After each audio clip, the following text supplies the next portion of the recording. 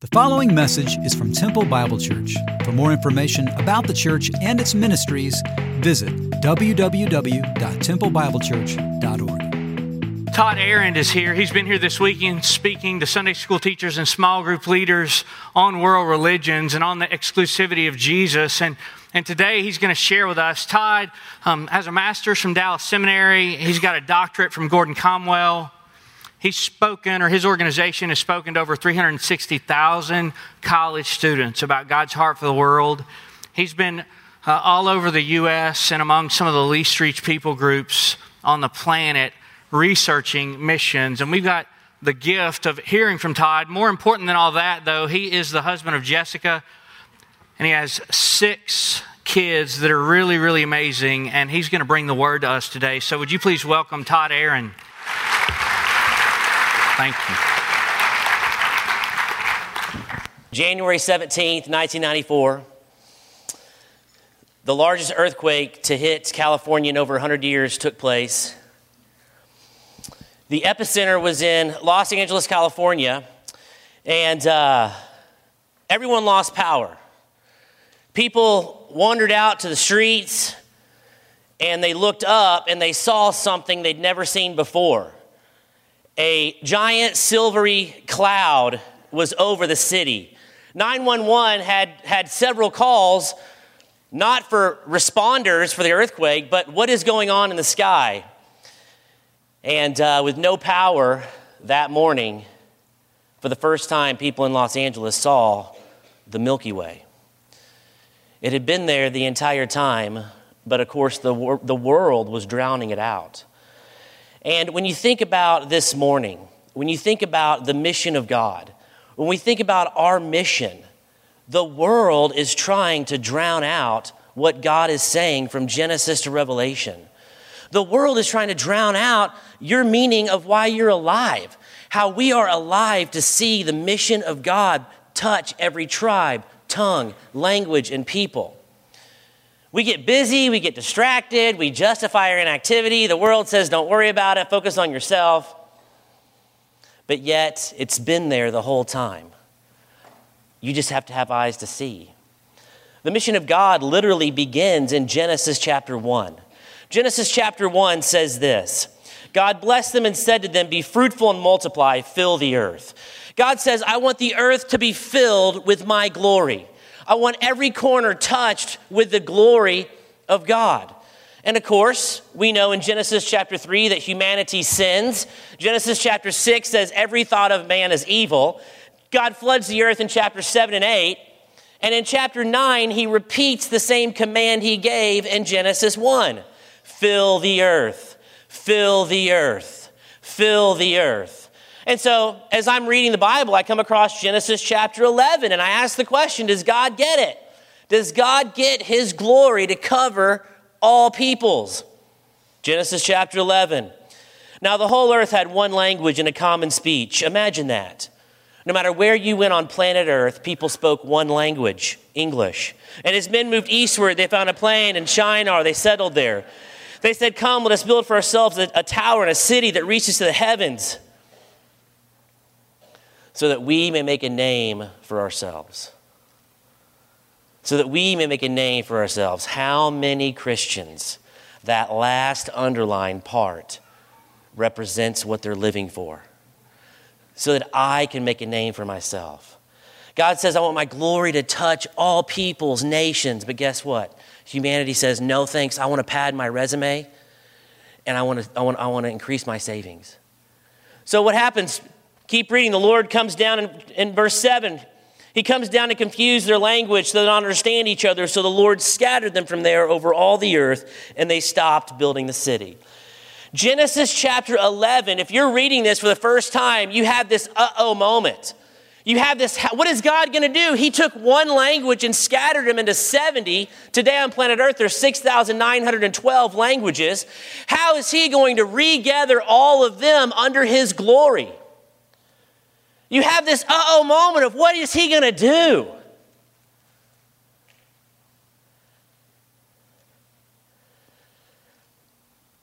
And then you turn the page and you come to Genesis chapter 12. And Genesis chapter 12 is God's response to the Tower of Babel's scattering. He looks down and he picks one man, Abram. And here's what he says. The Lord said to Abram, leave your country, your people, your father's household, and go to the land I will show you. Leave everything you love, you're accustomed to. Leave everything you've collected. Leave your stuff and go to where I'm telling you. I'm not going to ruin your life with the mission of God. I'm going to bless your life. He says, I'm going to make you into a great nation, Abram. I'm going to bless you. I'm going to make your name great. You will be a blessing. I will bless those who bless you, and whoever curse you, I will curse. But Abraham, here it is. Are you ready? The reason I am picking you up and inviting you into my mission and blessing you with everything you're going to have is not for you. It's so that all peoples on the earth will be blessed through you. I'm going to use you to regather everyone I scattered at the Tower of Babel. Get used to hearing God say he's going to bless all nations, because he's only going to repeat that about 1,600 more times in Scripture. 1,600 more times. I was a Christ follower for a decade before I realized the importance of Genesis 12. I had no idea for the first 10 years of my spirituality how important Genesis 12 was. I had no idea the mission of God began here. The domino tips with Abraham, and it goes from Abraham to Isaac to Jacob to Joseph to Joshua to David to the prophets to Jesus, the early church to us. But our mission begins in Genesis chapter 12. Genesis chapter 12. The leading scholar of all of Christians in all of Europe, who died a few years ago, his name was John Stott. Someone asked Stott, what's the most important passage in the Bible?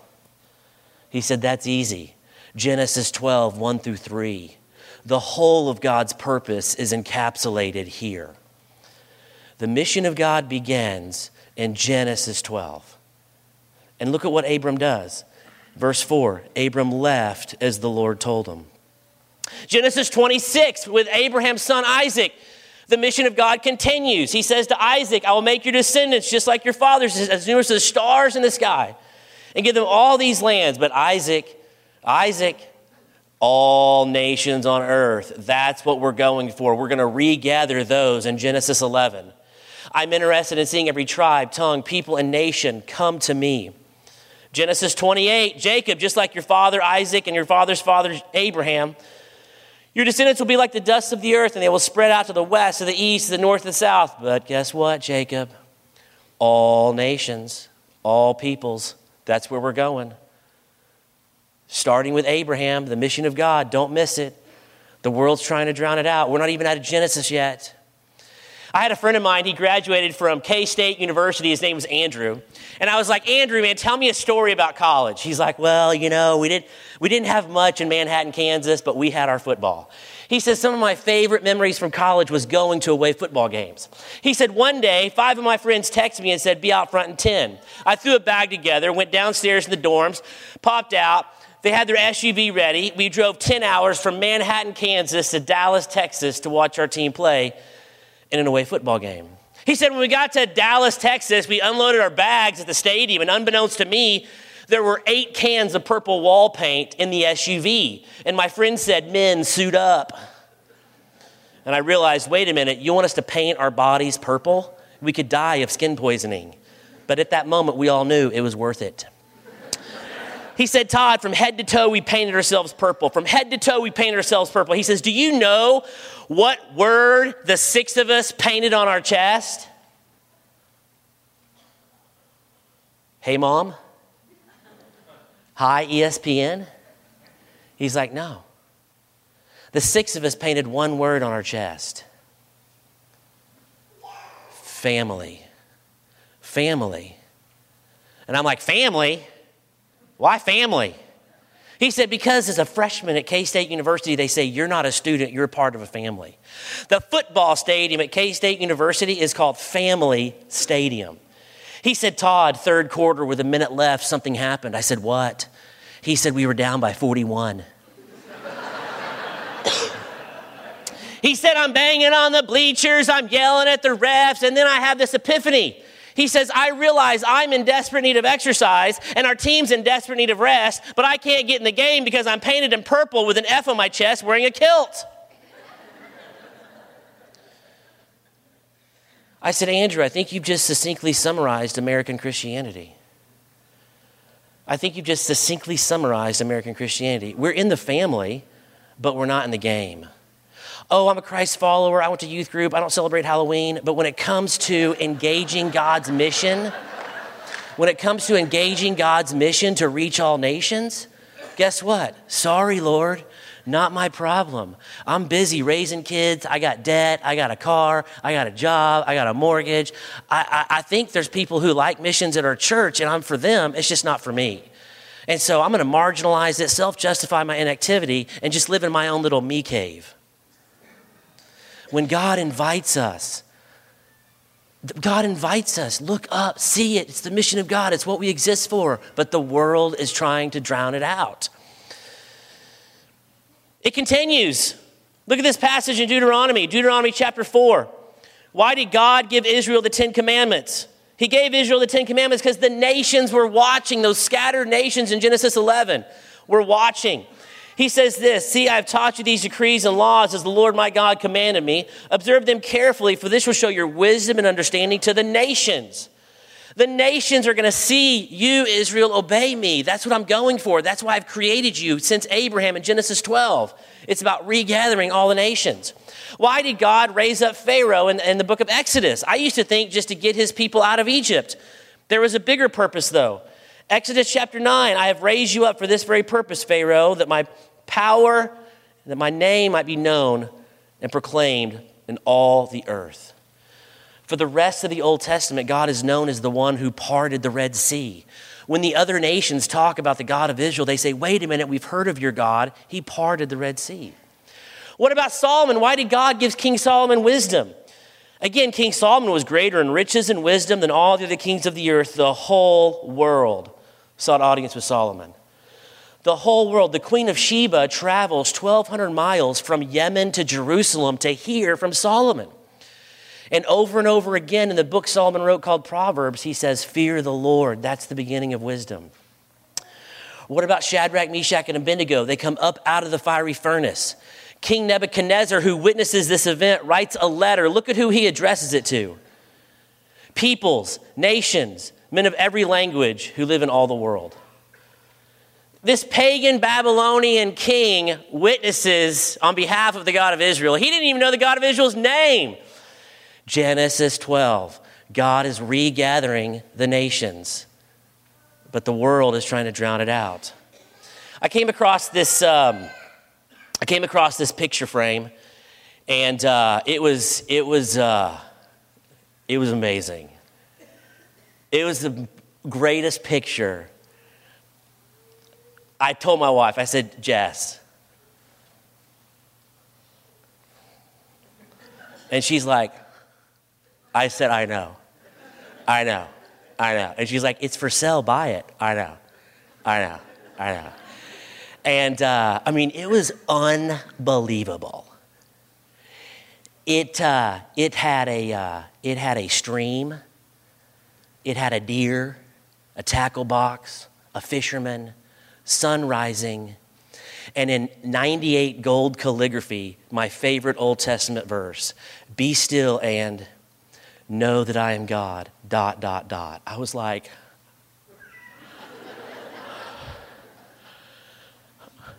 now, what was interesting was, at the end of the verse, be still and know that I am God, there was a ... Now, I'm a professionally trained third grade teacher. I know what a ... means. A ... means, hey, the second half's not for you. We don't want to waste your time. Don't worry about it. The first half is what you want to focus on. So I'm like, man, how bad is Psalm 46:10 that you never get the second half? I mean, what's it say? Be still and know that I am God, and Judas found a rope and hung himself? I mean, how bad is the second half that you're like, wow. I've seen the verse crocheted on tea towels and embroidered on bowling balls, but I've never seen the second half. So I meandered my Bible, opened up to Psalm 46:10 to figure out how bad is the second half.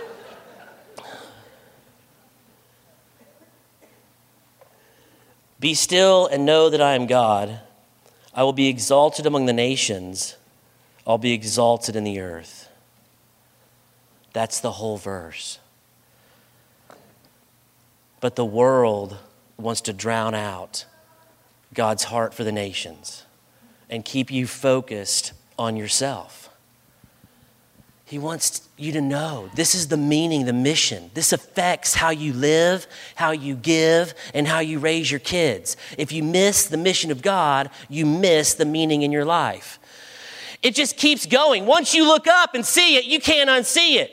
Isaiah 49:6 is too small a thing for you to be my servant and restore the tribes of Jacob and bring back those of Israel I've kept. I'll make you a light for the nations, that you might bring my salvation to the ends of the earth. Jeremiah 16:19, O Lord, my strength and my fortress, my refuge in time of distress. To you the nations will come from the ends of the earth and say, our fathers possessed nothing but false gods, worthless idols that did them no good. Zephaniah 2:11, the Lord will be awesome to them when he destroys the gods of the land. The nations on every shore will worship him, everyone in their own land. Malachi 1:11, are you kidding me? We're still in the Old Testament.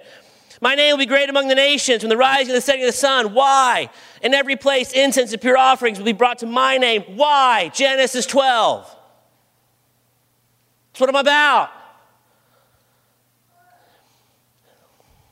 I got asked to speak at the largest Christian university in Canada. I was so excited. 5,000 students. Did I tell you it's the largest Christian university? Did I mention 5,000 students? I was supposed to speak Tuesday morning for chapel, Wednesday morning for chapel, Thursday morning for chapel, and Beth Moore was finishing Friday morning at chapel. I was like, this is going to be beautiful. I show up a day early, even though it's in the same time zone, to acclimate. And I re-iron my shirt. I'm so nervous. What do you eat for breakfast? Not too much, not too little. I met with the campus minister. I'm walking around the campus. We're sitting at breakfast. And the campus minister's like, what do you think? I'm like, this place is incredible. He's like, I know. We're the largest Christian. I'm like, I heard that. I said, about how many students? Well, about 5. Like 5,000. Wow. And I said, where does the meeting meet? And he's like, well, the only place on campus we can all fit's the basketball arena.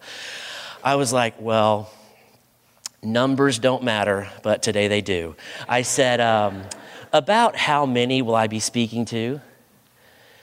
He said, oh, did I not tell you in the email? Missions Week is the only week we make chapel optional. So we're praying for 200. So I got there, I got up, I spoke to 185 Canadian students, all Christ followers, and I challenged them to give 5 years of their life after they graduate to the Muslim, Buddhist, Hindu, Chinese, and tribal world. And after I was done speaking Tuesday morning, I come off stage and there's a line 8 deep of Canadian university students ready to talk to me. The first one said, thank you for the message. I can't go, I have debt. The second one, man, thank you for the message. I can't go. My parents would freak. The third one, thank you for the message. I can't go. I'm engaged to be married. Thank you for the message. I can't go. I'm getting a master's. Thank you for the message. I can't go. I just signed a 2-year iPhone contract. One after another. One after another. Wednesday, I spoke to about 115 students. Thursday, I spoke to about 85 students. I left Friday. I didn't go back to Arkansas where I'm from. Instead, I flew to Salt Lake City, Utah. I was scheduled to speak at a church in Salt Lake City, Utah. I fly into the airport, grab my rental, hit where I'm supposed to go, and it says, Google Maps says, turn right on Temple Street. And I was like, to where does Temple Street lead? And I realized First and Temple is the largest Mormon temple in the world. And I was like, I want to go. I want to go get a selfie in front of the largest Mormon temple in the world. How beautiful could that be? So I go to First and Temple, park my car, take a selfie. I look to the left. Of the Mormon temple, and I see this huge building, 3 stories tall, all made in glass. And etched in the glass, it says, Mormon Welcome Center.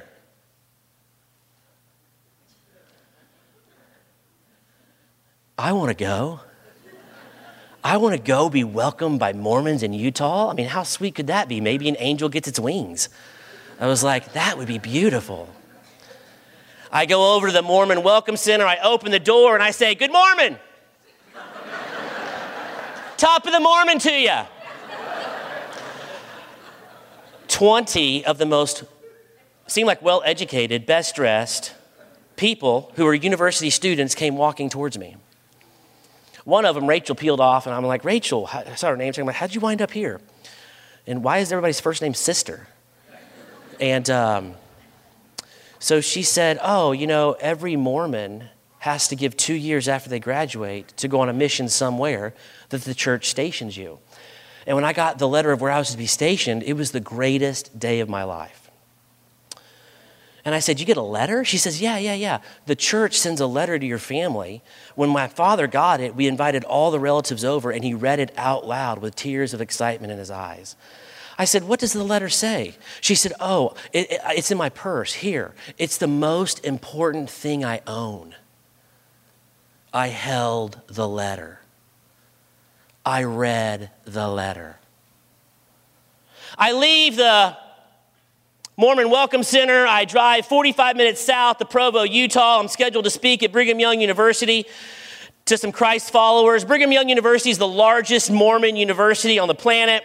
And I'm about a mile off of campus in Provo, Utah. I look over and I see this store. I see this shopping mall. And the sign on the shopping mall caught my attention. The sign said, "The Missionary Mall."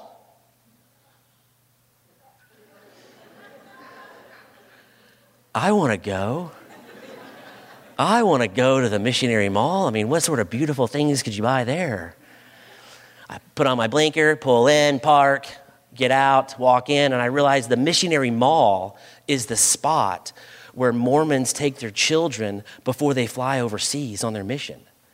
Everything Mormon missionaries need, they buy at the Missionary Mall. Everything for their mission trip. Tie, suit coat, bike helmet. It all comes from the Missionary Mall. And as I'm standing there at the Missionary Mall, all I'm doing is looking at the faces of the fathers and the mothers. Pure joy, pure excitement. No price too high for whatever you need, son. I got back into my car, I opened my journal, and I wrote, "Mormons give 2 years, Christians give excuses."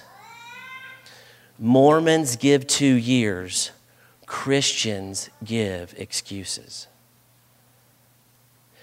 If by chance your son or your daughter or your grandson or your granddaughter decides they want to be a cross-cultural missionary, here's the recent statistic we have. 99.9% of Christian parents spend the next few days, months, and years trying to talk them out of going. The most recent statistic is 99.9% of all Christian parents try to talk their son or daughter or grandson or granddaughter out of joining God's mission. Are you sure? Really? Now? Do you think this is the best time? What about your debt? What about your degree? You were so excited. Where are you going to work? Have you told your dad? How are you going to pay for it? Are you called? You sure you're called? Look at the needs here. Do you even know what you're going to do over there? It's not even probably safe. You know you're probably never going to marry. Are you sure you want to do this? I don't think this is a good idea. Can we just push pause right now? Does your brother know? Who's talking you into this? What's his name? Is this organization even Christian? Are you sure you're being led by God? This is something out of the blue. I think we should just sit on this for a long time. Are you sure? I'm just nervous. Should we go to counseling? I'll go with you. I don't know why you're doing this. Do you know this is going to upset your family? You know, I have health needs. We have health needs. We need you here. Why are you going there? I don't think this is a good idea. Did I already tell you this is not a good idea? I just have doubts. I have a lot of doubts. Do you have doubts? You do? You do? You have doubts? Okay. You know what? I think you should, no. That's what happens. Why? Because we are so consumed with our stuff. I love God, but there are 3 things that I love more than God, which I'm doing pretty good. Okay. I love God, but there's 3 things I love more than God. I love my savings, I love my safety, and I love my kids. And so when his mission interferes with my savings, my safety, and my kids, I'm sorry, Lord, please have me excused. I'm sure there's somebody at TBC who's retired early or never married who can go. But just not me. I'm different. I have a personality, people skills, influence. And what do? We justify our inactivity when all along God is inviting us to join his mission. But we drown it out. When you transition to the New Testament, Jesus continues with what he promised in Genesis 12 with Abraham. Matthew 28, one of the first Great Commission texts. I thought there was only one Great Commission text, and I thought this was it. There's not one Great Commission text, there's 5. But listen to what Jesus says in the first Great Commission text. Then Jesus came to them and said, all authority in heaven and on earth has been given to me, therefore go and make disciples. Remember Abraham of all nations. What began with Abraham, church, comes to you. This is not the only Great Commission text, there's 5. The second Great Commission text is in Mark 16:15.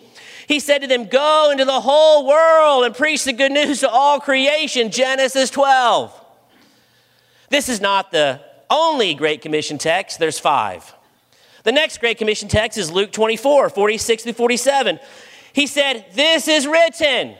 This should not be new news, Genesis 12. Christ, he says, that's who I am, will suffer and rise from the dead. He says, that's what I did. He said repentance, that's how you should respond. And forgiveness of sins, that's the benefit of responding appropriately, should be preached, and here's the scope, Genesis 12. To all nations. To all, this is not the only Great Commission text, there's 5. The fourth Great Commission text is John 20:21. Peace be with you. As the Father sent me, I am sending you. Jesus looks at his disciples and says, everything you saw over the last 3 years was not my idea. I was in Trinity, eternity, community when the Father invited me to put on humanity. And as I said yes to the Father and engaged a culture not my own, now I am sending you. And of course, we're like, I love John 20:21a, but not John 20:21b. If there is just a way to get rid of John 20:21b, I think that would be brilliant. As the Father sent me, ... Not my problem. Sorry, Lord. Real busy now. Got a lot of stuff. Raising my kids. It's all about me. This is not the only Great Commission text. There's 5. The fifth Great Commission text is Acts 1:8. Acts 1:8.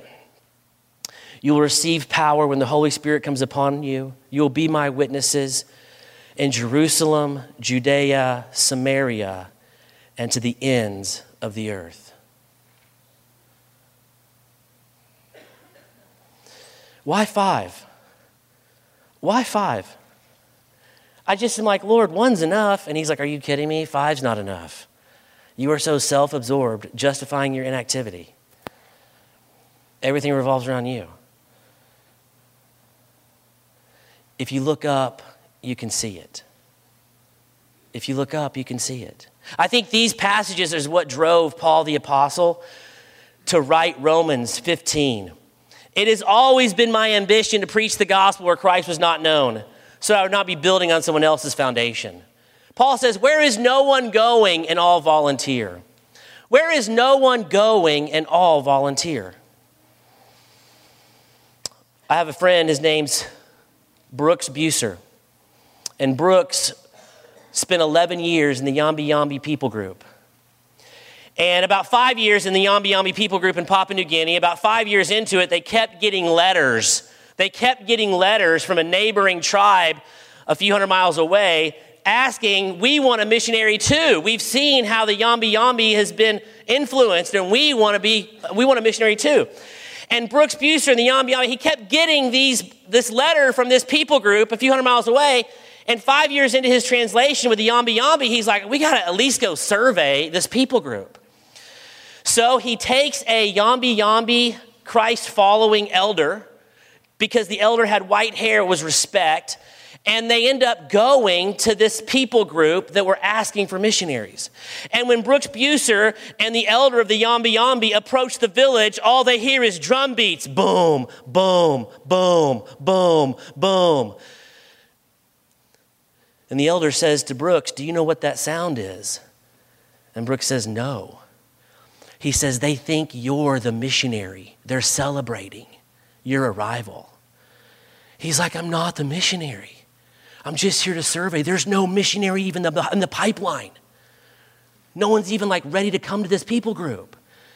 The elder of this village invites Brooks and the Yambi Yambi elder into his hut. He sets Brooks between his two wives. Brooks says they both had white hair with no teeth. He sets Brooks between the two wives.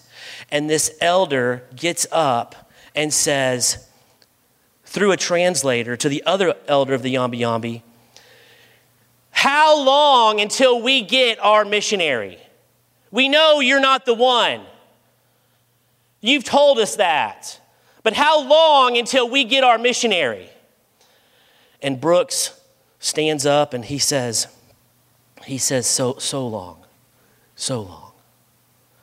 And the elder looks at Brooks and looks at the Yambi Yambi elder and says, how many moons? And Brooks says, so many moons. So many moons. And the elder looks at Brooke again. How many moons? Give me a number. And at that moment, the Yambi Yambi elder taps Brooks on the leg and says, I'll answer this. And the Yambi Yambi elder got up and said, look around. When everyone in your village with white hair dies, then your missionary will come. For that's what happened with us too. But we are so busy, aren't we? We are so busy with our stuff and our blessings and our stuff and our blessings, and we think it revolves around us. When God says, since Genesis 12, I've been doing this. Genesis 1 through 11 is really just the introduction of the Bible. Genesis 12 with Abraham is where the mission of God takes off, and it goes all the way to Jude. And in Revelation, we're given a glimpse of what heaven looks like. Revelation 5:9 says this, and they sang a new song, you, Jesus, are worthy to take the scroll and open its seals, because you were slain, and with your blood you purchased men for God. Oh, wow. What he began in Genesis 11 with scattering at the Tower of Babel, he confirms and brings around and regathers at the throne of God. As there are people from every tribe, language, people, and nation. One book, one story, one mission, one question. Are you on board? Or have you drowned out the mission of God? This affects how you live and how you give and how you raise your kids. It does. Unfortunately, Revelation 5:9 is not what the world looks like. Right now, the world looks like this map where it's the most least reached peoples on the planet are in this box known as the 1040 window. The 1040 window is 10 degrees up from the equator, 40 degrees up, and it stretches clear across North Africa and Asia. In this box is 65 countries. In this box, every major world religion started. And in this box, 86% of those currently born who live and die in this box, 86%, will never meet a Christian. 86% will live and die and never meet a Christian. And guess what? If you're a Christ follower, the 1040 window is not just someone else's problem, it's your problem. But it's also not just someone else's problem, it's your problem and privilege to play a part of watching the 1040 window come to know Christ. We get to play a part. It affects how we live and how we give and how we raise our kids.